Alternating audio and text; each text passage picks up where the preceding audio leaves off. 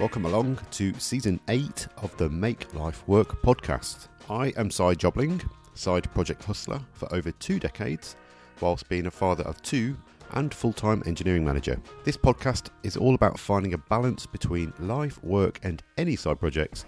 So I invite along people from around tech to talk about some of the projects they've delivered and the techniques they might use to do so.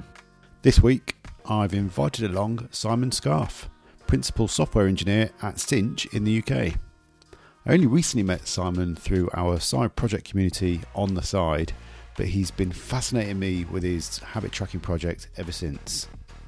As a family man with a full-time job, he's certainly got some insights worth sharing on this podcast. So without further ado, it's time to find out more. This is Making Habit Trackers with Simon Scarfe. So welcome along, Si. How are you doing, mate? Not too bad, thank you. How are you doing? I'm all right. As we were saying in the preamble, it's Friday. I've got those feels. I don't know about you. Yeah, it's been one of those weeks where I've been kind of counting down to the weekend a little bit. Ooh, maybe we can go into that in a moment then. Let's get into it straight away, right? We've only just recently met through one of our communities on the side, but your story fascinated me. But before we go into the sort of habit tracking side of things that we're going to talk about later, let's set the scene. So what is it you do at the moment? How did you get into that position where you're at now? Yeah, I'm Si. I'm a principal software engineer at a company you might have seen advertised on the telly called Cinch. Just a bit. There's a fella who lots of people have opinions on advertising for it. We don't know names. Okay. Yeah. No, it's fine. I'm all good. I like it. He doesn't divide me. I like him. Yeah, I'm okay with it. So I've been working there since June. Yeah, we sell cars online. It's quite a new growing company. I think they first went live just over a year ago with their current offering. So it's quite a fun company to be at, sort of scaling out, getting lots of people in, interesting cultural problems and stuff like that. Prior to that, I was at the BBC for quite a while, 9 years, sort of doing everything and anything there. Yeah, so I started sort of working in the Northeast, in and around agencies, doing WordPress, web development stuff, and then sort of came across the country to Salford when they opened up I came across in 2012 and sort of learned a bit of proper software engineering there. Like that. Sort of, not WordPress. Yeah. No. We'll get back to WordPress. It's fine. Sure. But yeah, sort of learning how to write good quality code, your testing, your continuous integration, all of that good stuff. And yeah, I was there a long time, and sort of mostly because it offered a real versatility, like being able to do lots of different things, grow my skill set, try different domains, try new job roles. I sort of worked my way up to team lead, which is kind of cool. a cross between the engineering manager side of things and sort of what I do now. And I guess that's kind of between there and Cinch. And yeah, I became a principal software engineer at the BBC. And then, yeah, back in June, sort of decided it was time for a new challenge, to coin a cliche. A little bit cliche, but I completely get it. 9 years is a great innings in any company. And I think there is a bit of a kind of cultural split between the North and South in this sort of, brand loyalty. But again, I'll say 9 years, you must have seen so much change in your time at the Beeb. And I know we've got a mutual acquaintance, Mark, as well, who was there for a while. Yeah. So I'm just curious what sort of stuff you did while you were there and, how you found it. So I started off in an area called Knowledge and Learning, which is a very worthy part of the BBC. So they do everything from like teachers' websites, which kind of is the equivalent of, do you remember at school, they used to have wheel in a video and play you a video, and it was like what someone had recorded at 4 a.m. on BBC Two or what have you. Yep. They're all now on a website somewhere. So it was setting up those websites, bite size. And yeah, then I got to jump across to BBC Sport, which was a fun scaling problem. Not problem, like solve problem at the BBC, but it's how do we release stuff to lots and lots of people at once? How do we handle events where 20-30 people might be trying to look at this thing at the same time? The fun stuff. Mm-hmm. And then also a bit of platform stuff as well, in terms of, like my last role was working on what they called the presentation layer, which was a bit of a design system, a bit of a rendering layer for sort of, it was theoretically for all of the BBC, but it, like everything, it started only across a few things, news, sport, kids, stuff like that. And that was fun to see things at a different layer of abstraction. Like, you've got a different end user at that point. You're moving from your end users into sort of developers and sort of helping them do the right thing. So it was nice. It was fun. I got to work with and meet lots of different people. Got to meet Mark, who was really good at the beginning when we were setting up sort of remote first, because we were a distributed team and he'd previously done it with his team. That was really good. Worked quite a bit with the accessibility team. I know you've had Jamie and Lion on here. They were always great and really supportive, and learned so much working in that realm. There's a reason I was there for 9 years. It wasn't out of some sort of sense of imprisonment. There was always something new to learn, always a new challenge to take on. So, sure. No, I mean, I've just realised we are getting a cohort of BBC people on here now, aren't we? The ex-Beebs. And I think it just says a lot about, I know it's a British podcast, but it does say a lot around the Beebs tech and the kind of people it attracts, and the fact you're loyal for so long. It's not like a short stint. So, yeah, you saw a lot of things, and obviously it's such a huge organisation to work across.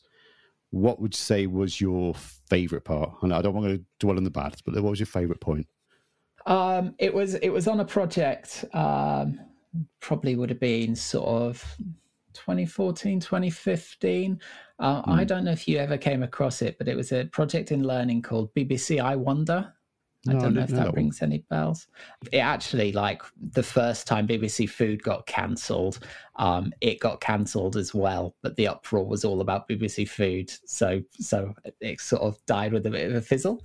It was like it got cancelled, and this was very much in that it was supposed to be like adult educational work.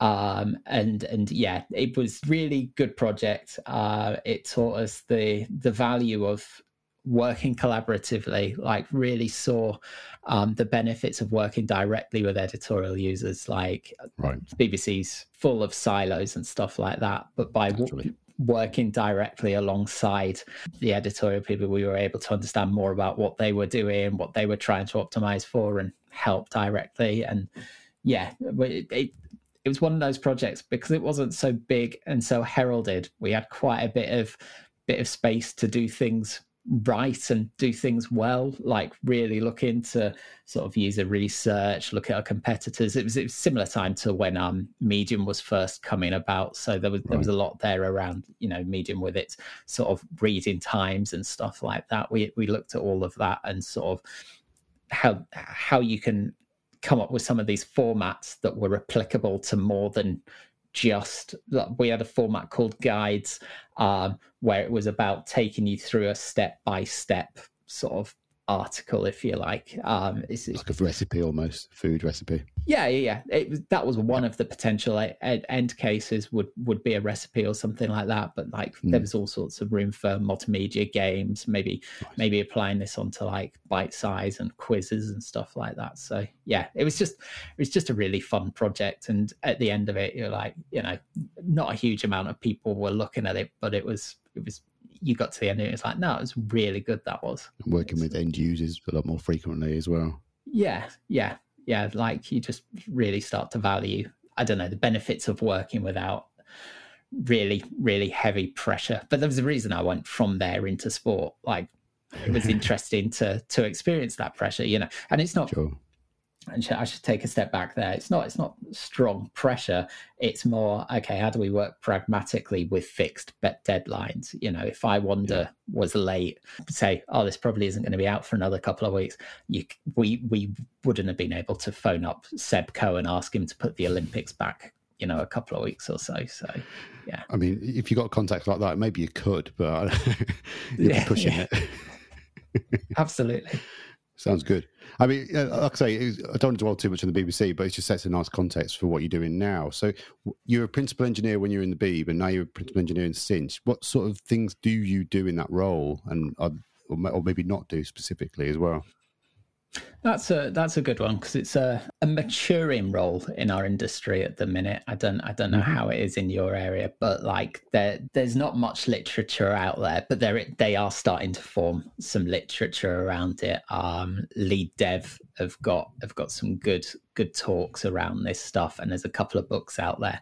So a lot of this has been trying to piece it together ourselves about what this needs to be. And I've seen in our industry that there's kind of two types of principal. There's your type who are like a super senior expert coder, which I am not.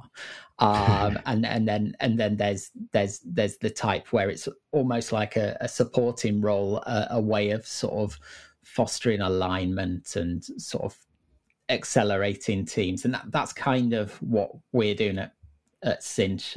We've got two types of principals.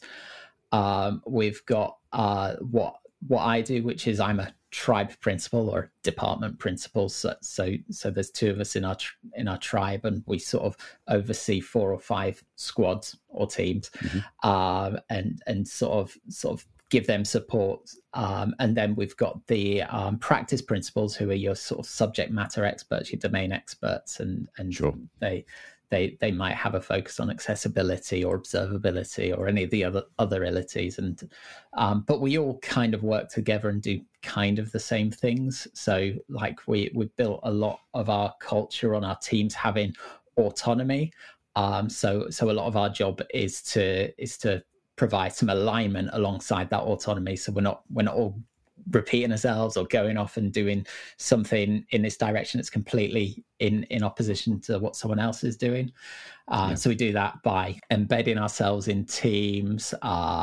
We might have workshops on different things, like me and fellow principal Dan had recently been running some sessions on event-driven architecture, for instance, to sort of try and advocate for good design decisions with their APIs. That we assemble working groups for cross-cutting pieces of work that affect lots of different teams, identify golden paths. That's kind of what we're trying to do. So we're like a supporting role, but to try and help people do their job day to day a bit better. Got it. Yeah, it sounds similar to the role we've got at ASOS, actually. The principals are like looking after a lot of teams in their areas. They're like their designated areas. But equally as a community, make sure that it's aligned and they've got a tech strategy in place, and it's, you're ticking the boxes from an autonomy perspective, but not going off into the Wild West. So going, yeah, we don't want to use that system. We want to go and use AWS instead of Azure. No, wait, no, that's not an option. But why do you want to go that route? What can we do to make it easier for you? So yeah, I think, like you say, the role is definitely maturing, like the engineering manager role, which I'm in as well. Because I'm less into the tech as in my role. More about personal development and community and collaboration and improving ways of working. So it's a bit more, dare I say, Scrum Master in a way, but focus on line management more than anything in our place. Do you have something similar in Cinch, like an engineering manager role? Yeah, so engineering manager as a role only came a thing in the last 3 to 6 months. Right. Up until now, it's been quite a bit flatter, but obviously that doesn't scale infinitely. Like there's a point at which you put pressures on other parts of the organization, either people high up, or people close to the developers end up doing a lot more than they need to do. And look at the classic tech lead who's also a line manager who's doing all of this stuff. Generally, you start to compromise on one or the other, your tech or your team management at any one time. So yeah, that we're at that point in that growth where we're now bringing that role in and trying to figure out what that looks like. Like, how do we make that effective? How do we make sure that we're not building in lines of bureaucracy and middle management for the sake of middle management, trying to find the value in that role. And that special point in between, you don't want it to go too mad either way, but you do need some sort of structure and organisation just to keep people on check, really, and in a good place. Absolutely. That's cool. I mean, we could talk about this all day, and we're not here to talk about that, unfortunately, but it does set a scene, because I think what we were talking about before, you didn't really get to be hands-on in the code as much now because of your role being more collaborative and sort of overarching strategic. So let's talk about your little side projects. You've been interested in habit tracking a little bit, haven't you? And I'm just curious what prompted that interest, which specific parts of your lifestyle you were curious about monitoring. Yeah, earlier when I was sort of thinking about this stuff, I was trying to remember when it all started, and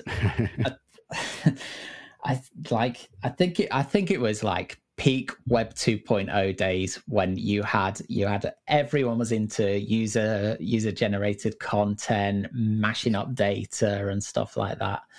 And there was a site that came around, and I can't remember what it's called. I can't find any reference of it in Google or anything like that, but I'm sure it was something like datum.com, or like as in individual data. And it's kind of a precursor to Airtable. It's like, it was a very simplistic rendering of what, say, Google Sheets came.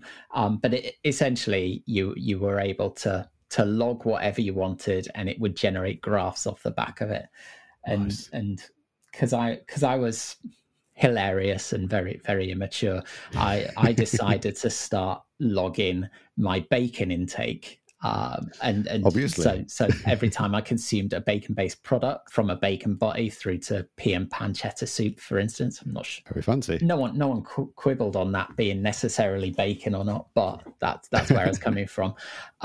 Started measuring those, and like it was the first thing I actively tracked, and I ended up having to draw a line under it and stop doing it, because I found that I was going out my way to eat bacon to fulfill a tracker.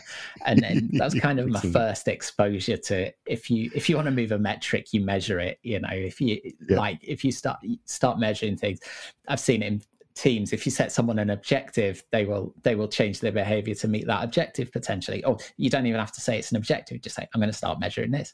That was my first exposure to it. And during that time I got really into it. Was when I was starting out in web dev, sort of 2006 to 2008. And I got into tracking as much as possible. I liked Last FM. That was a massively influential site for me. I love that. And sort of got gradually moved towards the quantified self movement, which is obviously, it was a buzzword about 10 years ago. I'm not sure if it's still a buzzword these days, but people who are involved with it. Web 2.0. Yeah, it's very much in there. Sort of got into that a bit, sort of started following a lot of the blogs and what have you. And yeah, I always found myself drawn to anything where it's like, giving these large monolithic companies all my data, just because you did. And then, over time, I've sort of adapted that to weight loss, running, and with that, some of the pains you get with giving data to these big companies, like they acquire other companies go out of business. They much with the Goodreads stuff recently, they deprecate their APIs, and the good API givers giveth and they taketh away. There's a sense of you don't have a lot of control over some of this stuff. So yeah, that the playground is my attempt at doing that to a degree. I sort of, it started off as a spreadsheet that I found on Reddit to calculate your total daily energy expenditure. It's a Google spreadsheet. And I was filling that in and I lost a fair bit of weight using it. Then I was like, I'm not really happy with the graph this is giving us out. How do I export data from a Google spreadsheet? And like one of its really primitive APIs is a well, it's been deprecated since, but it was you add like .json on the end of your spreadsheet and it exposes it as a JSON blob effectively. And I've just started using that to have a mess around with another thing I wanted to mess around with at the time, which is the D3 visualization library. So, and then over time, that kind of evolved it a bit into what I have now, which is a lot more complex. If you need help with your side project, either for inspiration, support, or just general feedback, remember to join our On The Side community on Slack. There are a number of previous guests from the podcast in there, including Sam Hardacre, Mike Street, Dom Hodgson, and Mark Lismore. Pop on over to ontheside.network, which will take you straight through to registration, and I'll see you in there. Fantastic. And I like that because I'm in a similar position to where you were very early on then. I've got a Google Sheet full of data that I've pulled in from everything I can think of, to be honest. You know, you mentioned Goodreads. They've got an API, but I use the RSS feed just to feed it into the sheet. Last.fm I've not touched for a long time. I think I lost out loving that data. I just wasn't, scrubbling the data anymore. But it's all in a Google Sheet. And I'm like, this is great to build a quick chart, but it's not very portable. It's not very flexible. It's not mine still. It's still Google's. Yeah. And I'd rather own it myself. So that's where you caught my attention with your playground. And what kind of setup have you got going on now then? What sort of tech is going on under the hood, and how does it all talk to each other? Tell us how it works if you can. Yeah. It's not that different to what you just described. Cool. There's like in fact, I have that exact same. I think it's if this then that action to feed my Goodreads RSS feed into sort of my WordPress blog. That's effectively what it's doing at the minute. But yeah, it centrally hangs off of my old WordPress blog, which I've been running I think since about 2006. And yeah, I go through phases of writing to it and not. Everything feeds into there, and then I can export from there using a WordPress plugin called WP GraphQL, which was for a while under the stewardship of Gatsby, but I have a feeling it's now self-run again. They went through a period where they were buying up everything related to GraphQL, like for their means. Yeah, why not? It's a very lucrative market at the minute, I understand.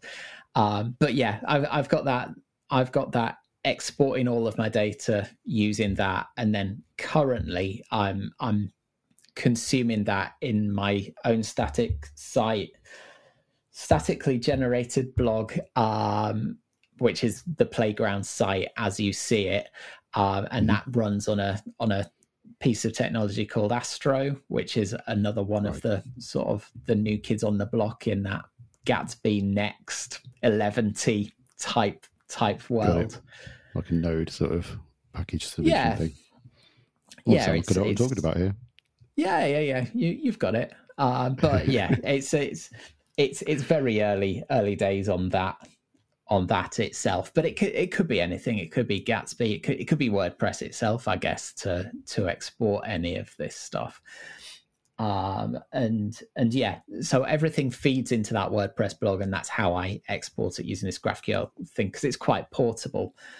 And then to get it in there's a variety of ways of getting it in. Like, it started the simplest way possible, which was if this then that scripts. I never checked out Zapier because IFTD always did what I needed it to do, but I understand Zapier is another one of those services that sort of acts similar to Yahoo Pipes back in the day, right? Just trying to wire data. Yeah. Showing our age a little bit now. Yeah, Zapier's not far off of this and that, but I think it's a lot more. It's more enterprise. There's a lot more solutions available, and I've noticed even with I think it's Goodreads, it's better at parsing RSS out with the custom fields. Whereas if this and that struggles, it's just like you got a description block, chuck that into something. Whereas it actually transposes the variables out and to use them yourself. Yeah, so I came up against that actually with I import my films from Letterboxd, and that's largely imported through their RSS feed. But their RSS feed is kind of a blob of stuff. It's got some custom fields in, but it's quite out of the box. Solutions don't really pick up on those custom fields. Sure. So I actually pull that in the other way. I coded a mini WordPress plugin to sort of periodically download that RSS feed, pass out various fields. It does a little bit of lookup to get a recent version of the movie poster or something, and then it stores it in the WordPress database. So that's happening on my WordPress box itself rather than being pushed in externally. And cool. Yeah, I think there's something to it. It's kind of I'm just slamming in whatever I need to slam in to make it work. Like the latest thing I logged in was my podcast listens, and yeah, I've just done a little Node script that logs into Overcast.fm, downloads an XML field, and then spits that out sort of into the WordPress API, and that's run on an AWS Lambda because it's doing quite a bit of custom stuff to get that working. But yeah, I was quite happy how that came out, because I think it's the first time I've done anything in this thing where I'm providing some data that isn't available elsewhere. Like unless I physically log into my private Overcast account, I can't really see what I've been listening to recently, which, you know, sure, it's podcasts, but yeah, it's pretty sweet. Yeah. I did. I was similar to you. I was curious about the podcast I've been listening to, but in Apple Podcasts, that's my favorite because it synchronizes all my devices. But again, there's no API, there's no sort of solutions to do this for you. So I found out through, I think it was a Stack Overflow thread, that there's some SQLite underneath it. Well, okay, interesting. Let's go and have a play with SQLite. I've been so long since I've been playing with SQL and code. Like, blimey, where am I start? But again, you can just start going through it all, created a little SQL script that extracted CSV. And that's what it's doing so far. But equally, I'm like, cool, I've got data to play with, but I've got nowhere to put it. So I'm going to tap up your WP plugins to see how I can get that into my database, because that's what I'm trying to get at now. You know, I've got all this data stuck in Google Sheets, which is not a bad thing, but I'd rather have it in my personal database. Yeah, I think it's a bit of a shame of all of this movement, like this movement. I think I've seen it called the IndieWeb thing, like being able to take back your own data. It's quite focused and biased towards mega nerds like myself who are like, yeah, I get to write some GraphQL. That's awesome, isn't it? You know, said no one ever. Yeah. I absolutely. It's like it's very much tailored towards that, when I think there are a good section of people who they're not completely technology averse, but you kind of want that Apple, it just works kind of approach, and that there's so little to this side of things.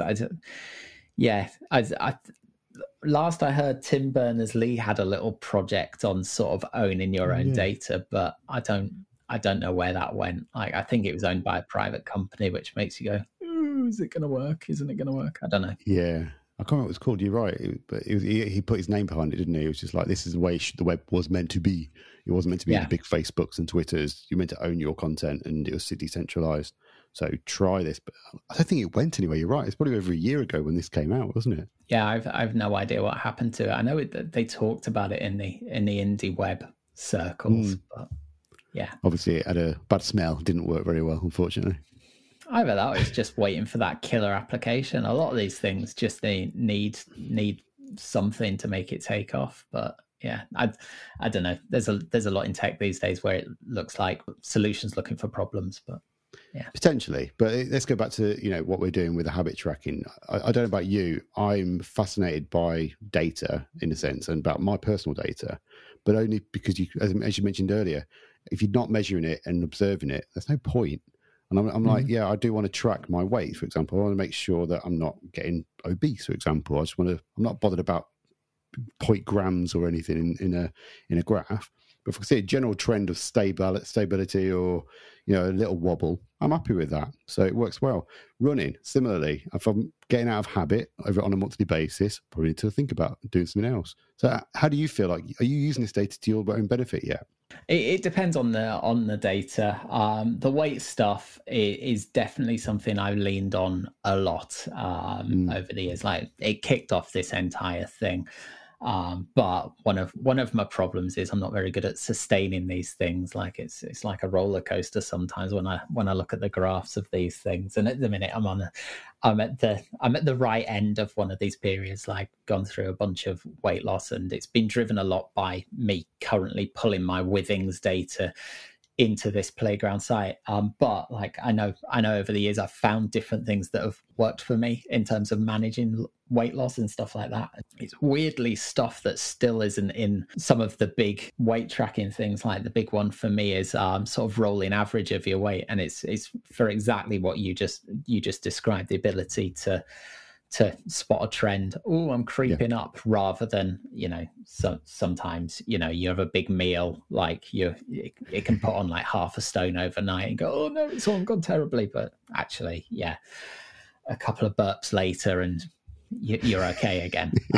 So like, I really value that. But while some of them have some sort of line smoothing, they don't really capture the trend. So that's something that I'm actively working on at the minute, sort of building into this project, so I can start. And in fact, the first iteration of this thing, I had exactly that, to the point where I had a little toolbar that allowed me to adjust what average I wanted to average out my weights for. So I could see, oh look, over the last 14 days it's been about average, but the last week or so maybe I'm going up slightly. It was really useful for that. So that's definitely something I want to iterate and do more for. You kind of lead into the next point. I was just wondering, what have you learned about, going through this process, and is there anything you'd like to try and fix about that as well?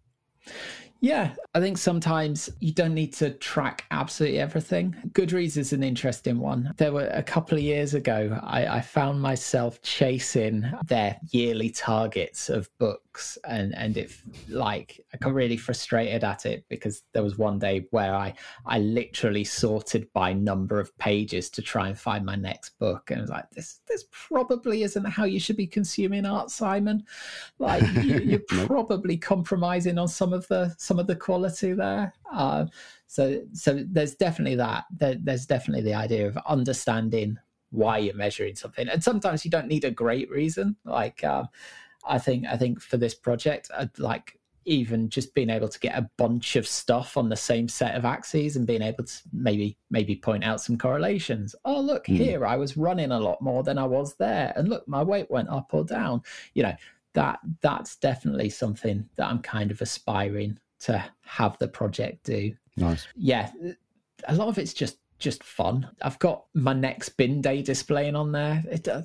I don't really use it. I just look out my window and look what all the neighbors are doing. But it was just a fun API to kind of reverse engineer, and sort of I used it to teach myself a bit more around types and TypeScript. But like, it was just one of those things that was fun to do. And yeah, I think that's the other thing, is like, try not to take it all too seriously, 'cause some stuff's gonna not work, some stuff's gonna work, and it's a hobby piece largely. And I think I said before, there's like, I like the idea of maybe something useful coming out of this, and I've structured it in a way that hopefully, if something useful does come out, I can break it off and develop it into that thing. But I don't really want to push that. If there's something in this weight tracker that's like, oh, that's a nice little feature, maybe it will be a good Chrome extension or something like that for an existing website. Maybe there's something there, but again, don't kill yourself over it. It's a laugh, in it. Well, it should be, like you're saying. The key to a good side project is you've got to enjoy it. If you're not enjoying it, there's no point. And I think a lot of people see side projects as the chance to build their new big project, their new business model or whatever. Fine. If that's what you want to go after, all for you. If you're not enjoying it though, you probably want to question why, and it's because it's normally satisfy a personal itch. So if you're not doing that, then it's real big problems. You made a really interesting point as well though about learning TypeScript. And I think that's another reason why a lot of people do side projects, is just to learn something. No one's going to benefit from your bin date apart from you. But at least in the process, you were like, I worked out the types that I need to use in this and the API structure and actually how to apply it into my UX and framework. Yeah, that's been a constant for this thing. That was one of the things that sort of made this turn from the silly little visualization thing into what it did. At the time, I was in my team lead style run sort of role, doing lots of people management, team management, which I enjoyed, but I kind of had resolved myself that actually I wanted to switch back to the individual contributor role, and I was a bit worried about sort of compromising my current role, team lead, to go out of my way to do more codey work and force this because I'm bringing other people into it. So I use this as a bit of an arena to develop some of those skills. Oh, that looks interesting. I've never used Storybook before. Let's set up Storybook. Oh, TypeScript. That's a new thing. And it's continued to do that in my current role. So, and in fact, like at the time, my project was all in Gatsby and TypeScript, and I just wanted to mess on with Gatsby at the time. Sinch, when I applied to them, they were 100% Gatsby and TypeScript. So it was actually quite a good thing to talk around in terms of sort of what I've been working on sort of in my own time or what have you. It's been useful for that. That's a nice little takeaway as well, though. I think if you are looking for new jobs, even just having a bit of a side project or a little playground, as you've called it, to practice things, it's a great topic to bring up in an interview. You kind of go, I was getting a bit bored, so I started playing around with this tech to see if it works. And actually, didn't realise you guys were using it. Guess what? Got a head start and I understand what you're talking about. This is a big win in that sense. Yeah, it was. And there's something in my current role at the minute. You said earlier on in terms of a lot of my role is around support and giving advice. There's some value in having some experiential tactility to having done some of this stuff, like not standing on a pedestal and say do it like this, because sometimes stuff is painful. Sometimes if we're talking about, I don't know, upgrading your dependencies regularly or something like that, that comes with an implicit pain. So like it serves me better and be able to create an area of empathy if I've got some experience of that directly as well. That's been massive. And like in terms of learning a lot of the existing tech stack without tearing down what's already there, what does this do? It breaks everything. It's a lot better if I do that on my own stuff than, a big company. You can't stop people buying their cars at the weekend just by going, how does this work? Yeah. Won't go down very Absolutely. well. Speaking of weekends, actually, how do you unwind? Because, I mean, you are a family man. You mentioned your kids at the start before we recorded. What do you do with them, like to enjoy and unwind? And, how do you find time to do any playground, tinkering around? So that's changed over time. Like when I started Playground, when I was deliberately sort of career crafting, if you like, trying to re-exercise these muscles, I was carving out like an hour or two every morning to do some before work. At the time, my partner had an early morning job, so I'd get up at 4:00 in the morning, drop her off there, and then I had the option to either go back to bed or use those extra 2 hours. And God knows what I was thinking. I used those extra 2 hours. So that was how I made it work then. I'm hoping you're a morning person. No, I'm not. Really not. Makes it even harder. Yeah. But I really got good value from it. A really quiet house before the kids get up and everything. That was nice. So that's how I work then. These days, it's a lot more passive, a lot more. There are natural gaps in the weekend where kids are watching telly or something like that, and I might skulk off to the office and do a little bit of work. The other way of doing it is sort of, there are certain types of work, I don't know, playing with the installation of one of these new libraries or something like that I'll just do while I watch some trash on the telly. Like doing it last night, watching The Apprentice, trying to get some unit tests running. It doesn't, I'm not going to die if I miss a key detail in The Apprentice. And if I'm still working on these unit tests tomorrow, that's probably not the end of the world either. So it's I think it's just being pragmatic, and when I needed rigid structure, sort of finding ways to implement that, but now sort of looking for natural thresholds to fall back to, if you like. Yeah, and I completely relate to it on this. We're up at normally 6 a.m. every day in a week. My wife's a teacher, so I'm up for nearly 3 hours before anyone at work starts. And I'm like, well, I could read and update my good reads, or I could actually get my laptop out and do something a bit more constructive. It does ebb and flow depending on how I'm feeling at the time, And I, like you, I don't want to overdo it, but I feel like setting a couple of goals for the week helps just keep me accountable and not on point. So in our little community that we've got in Slack, that's one of the models that kind of helps. It's just kind of going, what do you want to achieve this week? Because at least then you can check in halfway through and see if you're making any progress. But everyone's got their own way. Some people are like, no, I need daily actions. I need to see outputs at the end of a day. I'm like, wow, if you got the time for that, good job. But as a dad, that's not going to happen. And you're only going to set yourself up for some failure there, I'm afraid. Yeah, absolutely. I benefit from accountability, saying, I'm going to do this.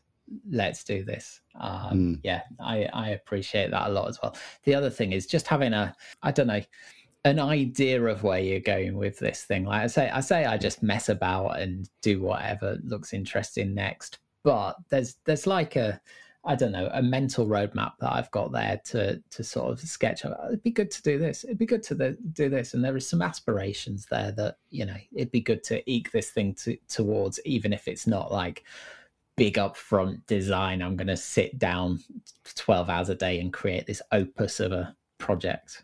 That's true. And like I say, I don't know how you structure your thoughts about what you want to achieve next. I like to have my Trello board of what's next or something like that. But yeah, it definitely helps just kind of go, well, what is my next goal? Long term, not even like ridiculous long term, for the month or when I've found the time. I want to get to that point as a milestone. That sort of helps me structure my thoughts. So on that, what is your next plan? What's the goal for you, the next iteration or milestone you want to aim for? So currently I'm working on weight and body fat percentage. I like the idea of reclaiming that from Withings, who, their hardware's really good at serving me well, but at the same time, I'm a bit like long term, I might not have a Withings body fat scale forever, and it would be good if, I could normalize this stuff over time. But longer term, like I've got this sort of thing in my head, similar to the GitHub yearly chart, which sort of says you've done so many commits on this. I kind of want one of those on the front page of my site thing, and on any given day you can go, today Si weighed in at this, Si listened to this and this, he watched this film, he wrote this. That's kind of what I'm aspiring towards in my head. And like nice interactions. I click on that day, maybe I can look into the books, maybe I wrote a book review. Again, it's easy to get carried away, but that's kind of where I'd like to go with it. I think that's what I'd like. And longer term, sort of doing more data reclamation, Strava data. I'd like to pull that out. Some of it I'd like to invert as well. Like in IndieWeb world, they talk about two modes. There's the publish elsewhere, syndicate on site, Pezos, and then there's Posse, which is publish on site, syndicate elsewhere. And at the minute, it's all in that first bucket where I'm pulling it in from elsewhere.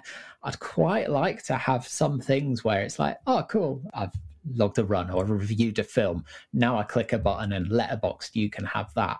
But I don't know. Like I've seen that work for things like Twitter and Mastodon, but I'm not sure how well it generalizes for some of those things. But yeah, I like that idea, sort of taking back control of my personal data, if you like. I mean, you said the key word, it's personal. I'd rather keep it in my space rather than in yours. But yeah, good, some nice goals though. You know, there's some quite aspirational ones, but at least you've got something to work towards. Yeah. I think I'm about 6 or 7 steps away from being to some of those things. But yeah, nice to have little stepping stones along the way. Watch this space. So we can put the link to the playground in the show notes if anyone wants to have a look, just to see what the hell we're talking about. But I think I've had a scan through. I'm like, yeah, this is a lot of stuff that I'm trying to play around with myself. So I'm going to see what code you've got in the open source world and try to turn it into my WordPress blog, I think. Yeah, if you or anyone else has any questions on this stuff, I'm happy to answer, or at least say, I don't know. I like talking about it. It's good. Obviously, you're on the podcast. So any advice for anyone that wants to get into habit tracking, how they get set up or where to start out? I think similar to what you've been doing, just get started with something.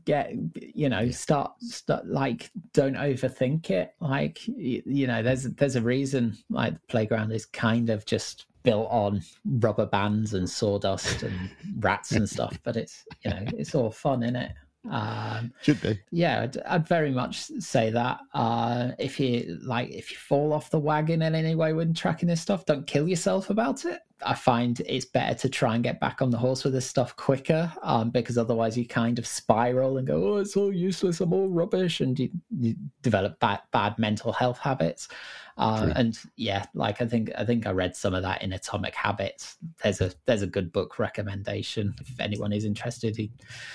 James Clear talks a lot about sort of what works, what doesn't work, visualization techniques, and it's all very practical and not sort of your normal airy-fairy self-help, like you can do it type things. It's like real actionable advice. So yeah, pragmatic life advice rather than dreamy. Yeah, there's a space for that stuff, but I think this stuff really benefits from some actions. I think in the nature of kind of being habit tracking around your personal lifestyle, you don't want to kill yourself. It's just more like work out what you're doing, look for those small improvements from what you're tracking, and don't kill yourself. You know, if you want to manage your weight, just do it in small steps, because that's the better way of doing it. And I like your advice about don't leave it too long if you do fall off the wagon, because from a habitual perspective, it gets worse. And equally from tech, it gets out of date. You're like, oh man, I've got to start again. I want to rebuild this into something completely fresh now. Don't bother. Just keep playing away with what you got. Yeah, when I was going into sort of picking up the playground and picking up coding again, I was like, oh, I've missed so much. JavaScript changes so quickly. and it does. That's very true.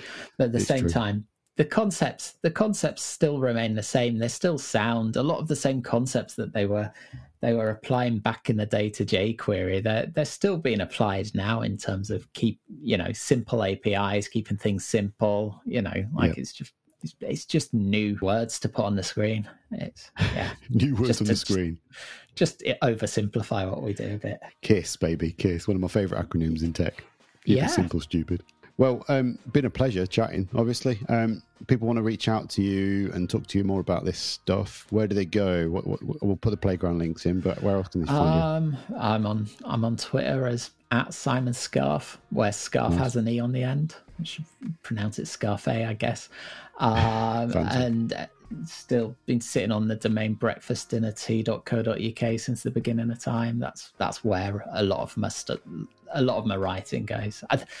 Part of me says one day maybe I'll join up the playground with my blog, but at the minute, like, they're on slightly different domains for now. It's fine. At least you got a couple of playgrounds to play around with.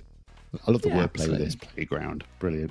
Cheers, Simon. It's been brilliant chatting to you. I'll put all those details in the show notes as well. And yeah, we'll take this one offline because I'm desperately keen to find out how you set this up and work with my WordPress blog as well. Yeah, do it. Cheers, Si. Cool, thank you.